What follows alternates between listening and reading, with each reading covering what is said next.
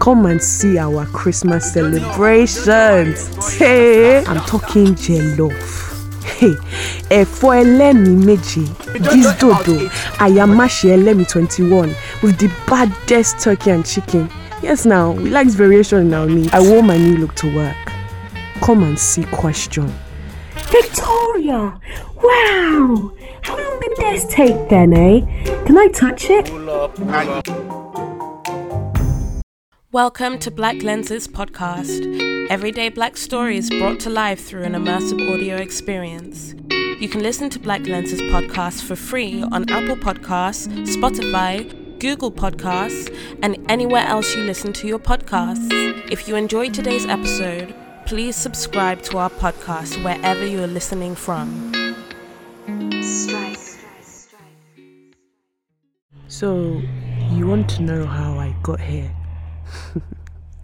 Oh yeah, come, sit down, let me tell you now. Okay, so I can't remember if we were told that we were going on holiday or if we were told the actual truth, but I remember the whole process just felt so rushed. I didn't even get to say bye to my friends. We sat on a British Airways plane. Back then I called it an aeroplane.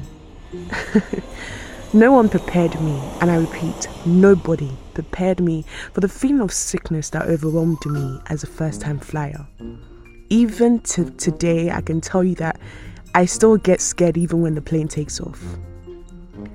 So hours later, we were served, and what I was eating, the jollof rice was just tasting watery, the meat was tasting rubbery, but I didn't know what to expect.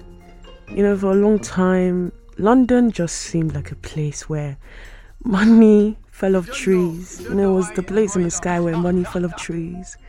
And the pavements were clean. The people that came from Jand, they always had a smell that confirmed my notion. It's all clean, so London was supposedly better. I still didn't get to say bye to my friends. So if I remember, we landed on a hot summer's day. My dad and my uncle were waiting on the other side. Wow!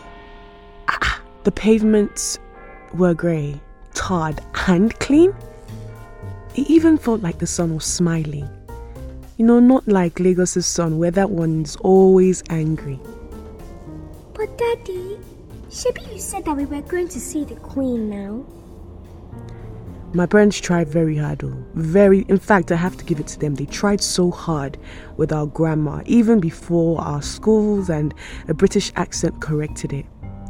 There is no such thing as already ready. That's what that man would say. So school started, and all this while, I still haven't said bye to my friends. You know, unlike what you see in movies, not everyone wanted to be this new girl's friend. After all, she looked timid, she hardly said a word because she knew she was different. She wasn't like them. In an afternoon class, I can't remember for the life of me what the subject was now, but I know it was after afternoon registration. I finally plucked the courage to speak. After I thought I'd carefully observed, read the room as they say, I lifted up my hand. Well, I was the only one with my hand up, so I guess the teacher had no choice. Auntie, it is... Bruh. I can't make up the rest of the sentence because I think the laughter of the class drowned it out of my memory because I called the teacher Auntie. But I know it's not enough. Well, I thought I'd observed everything enough to fit in, but I guess I didn't. That time, I was feeling like the floor should just open its mouth. So my cousin now told me that I would have to change my name. Because it's Titi, I could be teased by someone who's maybe Jamaican. They'll call it Jamaican titties. Hey, inye me no. So that's how my Muslim name was shortened. Rocky Bat was turned to Rocky. Guess what? I never used it. All this while, I still haven't said bye to my friends though. But one thing was becoming so clear to me that the UK is just different. Back home, we wore and we still wear our names of pride. In fact, the amount of time, the ceremony, the thought process that goes into selecting a name for a child, it's quite delicate.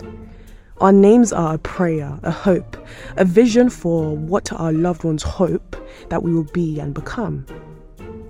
Fast forward to secondary school. Once a St. Martin's girl, always a St. Martin's girl. Finally, I was taunted in my first maths lesson, again for my name. But do you know what? I didn't change it. I had built thick skin by then. You see, back then, it was not as cool as it is now to be African. On some days, when I forgot what accent to switch to or when I uttered the wrong word, I was referred to as an African boo-boo. Yes, you heard right. African boo-boo. My British accent was still foreign. You know, it was just like learning to speak in new tongues. I present my best, but I know it's not enough. Yeah, no one taught you. You picked up, and whatever you heard, you replicated. Whenever you are in school, you are in Britain. But once you step foot in this house, you are in Nigeria again. My parents made this very, very clear. They never miss their words. In fact, boundaries were set so quickly. We asked all the questions we had at school, but as when we got home, we did what we were told. No questions asked. And another thing was very clear. You do not speak to your parents the way you saw children on Disney Channel do. Or else. Let's just forget what is after that, or else. My parents' message manifested in almost everything we did in the house. Come and see our Christmas celebrations. Hey! From incredibly late aunties, uncles, cousins, and friends pulling up in their numbers, into long opening prayers, thanking Baba God for the delicacies that we were about to eat. I'm talking jollof. Hey, efo elemi meji, gizdodo, ayamashi elemi 21 with the baddest turkey and chicken. Yes, now we like variation in our meat. From what I remember, we fed our neighbors too, or the ones on the left and right side. We never had to play tug of war with Christmas shaki or bokoto, because it was cooked with extra tender love and care. Not the one that as you are pulling will be fighting your jaw as you chew. After eating, then we'll settle in the living room together to watch EastEnders. I think that was the only one that certified our pretty coolness. After the big doof, the party starts. Tobari dancing steps of all kind. The joy, the laughter in our conservatory. Listen to me. Irish cream will be calling the Serrano. By the way, Irish cream is Bailey, so it will be calling the Serrano, Jack Daniels, and Pink Moscato to the party.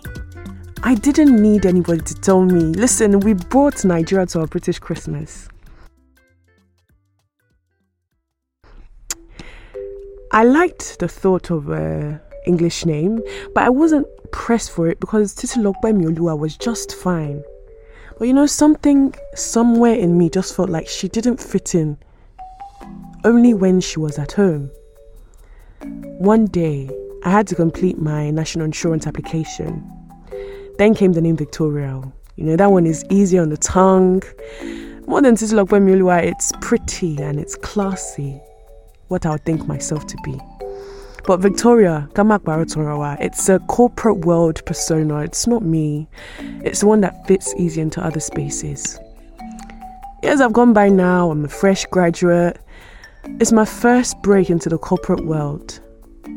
The evening before my first day at work, we had a family gathering / outing. So I used my panashap, as you do, to pack food to take away my lunch for work. I packed eforiro. Shaka yakata, lolaka. Let's just say that I was known to everybody in that home insurance department that day, because almost every Oyinbo that came into that kitchen at lunch felt the need to just ask about my food. I answered all of Africa's question in that one sitting. So Victoria, what's this then? Why is it green? I take it it's a native dish then. Pull up. Nowadays, I always think twice about changing my hair. You know, there was a time when you could easily change it and there would not be an issue. But the corporate world was yet again different. This time, in this scenario, listen, I didn't care. I wore my new look to work. Come and see question. Victoria! Wow! How long did this take then, eh? Can I touch it? Pull up. Come on, statue, Madam Tussauds. Ṣáwọn people yìí lè má behave bí wèrè aláṣọ fọ́jọ́ kan ṣá. For God's sake, ṣé wọn tí rí fine girl rí ni? Ẹ jọ̀ọ́ ẹ bá mi bẹ̀rẹ̀ lọ́wọ́ wọn, ṣé wọn tí rí fine girl rí ni? Oh my God, but to be honest, I would never trade it for the world. It's the mesh between the cultures for me. You know, a Nige-born Yoruba/Brit babe is elite, as in we are elite. I've also learnt to weigh the good and the bad. I've learnt to focus on what part of both cultures fit with me. Even though sometimes it feels like I'm fighting a battle, because I still find myself feeling like a stranger whenever in Nigeria, but still safe enough to be reassured that I'm home. However, home, as we all know, does not seem to care for the blood and the dreams that it births. Lives are cut short on a daily basis, whether or not they're just like me. I love their Britain's ease of access. You know, the adherence to the laws of the land, the respect for basic human rights. But guess what? Her grey skies, those winter skies, I will never ever understand. You know, I'm constantly reminded, Ajole Dabili. Thank you for listening to Black Lenses Podcast. Black Lenses is a Lupify Media production. If you like our show, we hope you would give us a 5-star rating, leave a review, and be sure to tell your friends. Subscribe on Apple Podcasts, Spotify, or wherever you're listening to our stories right now. For more exciting updates, follow Lupify Media on Instagram at Lupify Media. Don't forget to tell us about the stories you'd like to hear. See you next time.